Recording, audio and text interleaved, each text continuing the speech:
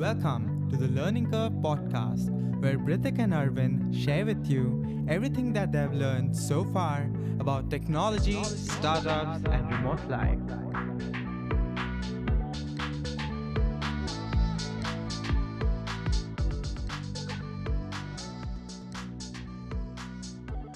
Hello and welcome to another episode of Learning Curve podcast.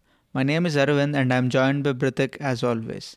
This one is a short episode on a topic we picked from a list of ideas that we came up with.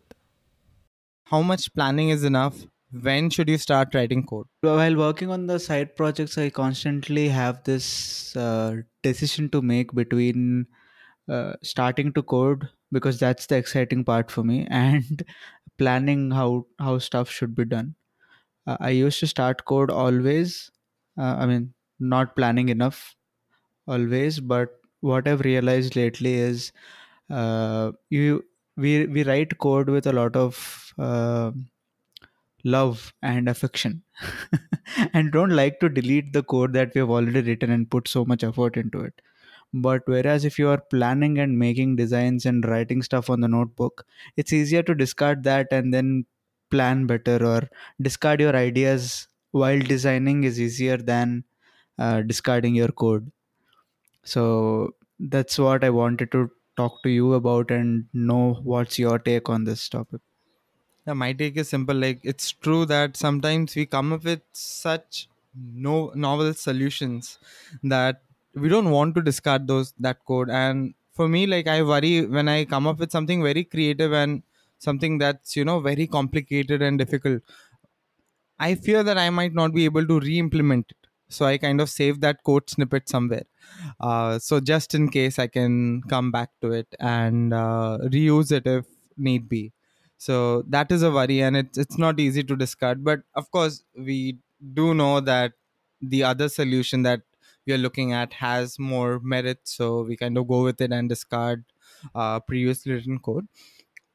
Another thing I would say is when we are planning a project, sometimes it's good to kind of dive first into code if we are unsure that we can pull it off. So we can kind of try to code the most difficult parts of the project, so the most challenging parts, which we think we might not be able to do, or which we think if we can't do, then it's it's no use to actually go ahead with the project. So I like that, how we can sometimes just dive into code, do these hard problems, and if we are successful, or if we see light at the end of the tunnel, we can go ahead and start planning on how we want to prioritize different tasks and what the entire project will look like first, so things like that. Yeah, this completely makes sense because uh, assuming that you can pull it off and planning it, and then if you're not able to pull it off, then the planning goes waste, right? So I No, think this is planning is fun. a I would say we everyone enjoys planning. It's a nice thing to do, uh, but yeah, it's just a waste of time if project is not worth, I mean, can't be pulled off in the way we want, and actually that reflects the plan. So now if we know that we can't solve this problem or build a project using a certain way, then now we can come up with a different plan. And I think these are also plans, because when we are identifying the toughest problem, that's kind of a planning process, but it's not so detailed, so that's the only difference. yeah, and I think it's better to go in phases, right? I mean, you can, like you said, build the toughest part and build the most crucial, or the thing that you have doubt if you can pull it off or not. You build that first and then go back to planning, and then build some other part and then switch back to planning and stuff.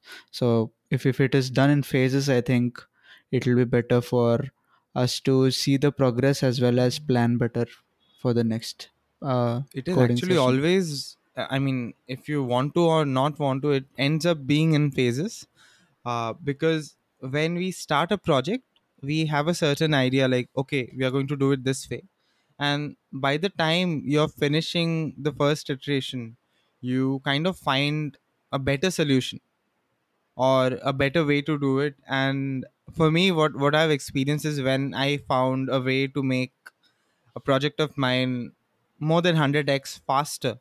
I mean, something that takes, say, 15 minutes can be done in 1 minute or something. uh, I really thought, should I abandon the this slow version or the initial version of the project, or should I carry on and switch to this faster version? So what happens is, when something better is in front of us, it looks easy. And but it's not the case. When we dive deeper into, when, say, I would dive into this faster way of running my project, I might run into more problems, and it might not be as stable as the slower initial version of the project. So what I decided is to stick with the slow version, make it stable, and only then move or start working on the faster version, because the problems I'll only learn when I begin working on the faster version and not before it. Okay, that's all we had. Hope you've enjoyed the episode. Let us know your ideas on this and if you want us to do more short ones like this in the future. You can do so by tweeting us at Learning Curve Pod on Twitter. Have a great time of the day. Bye.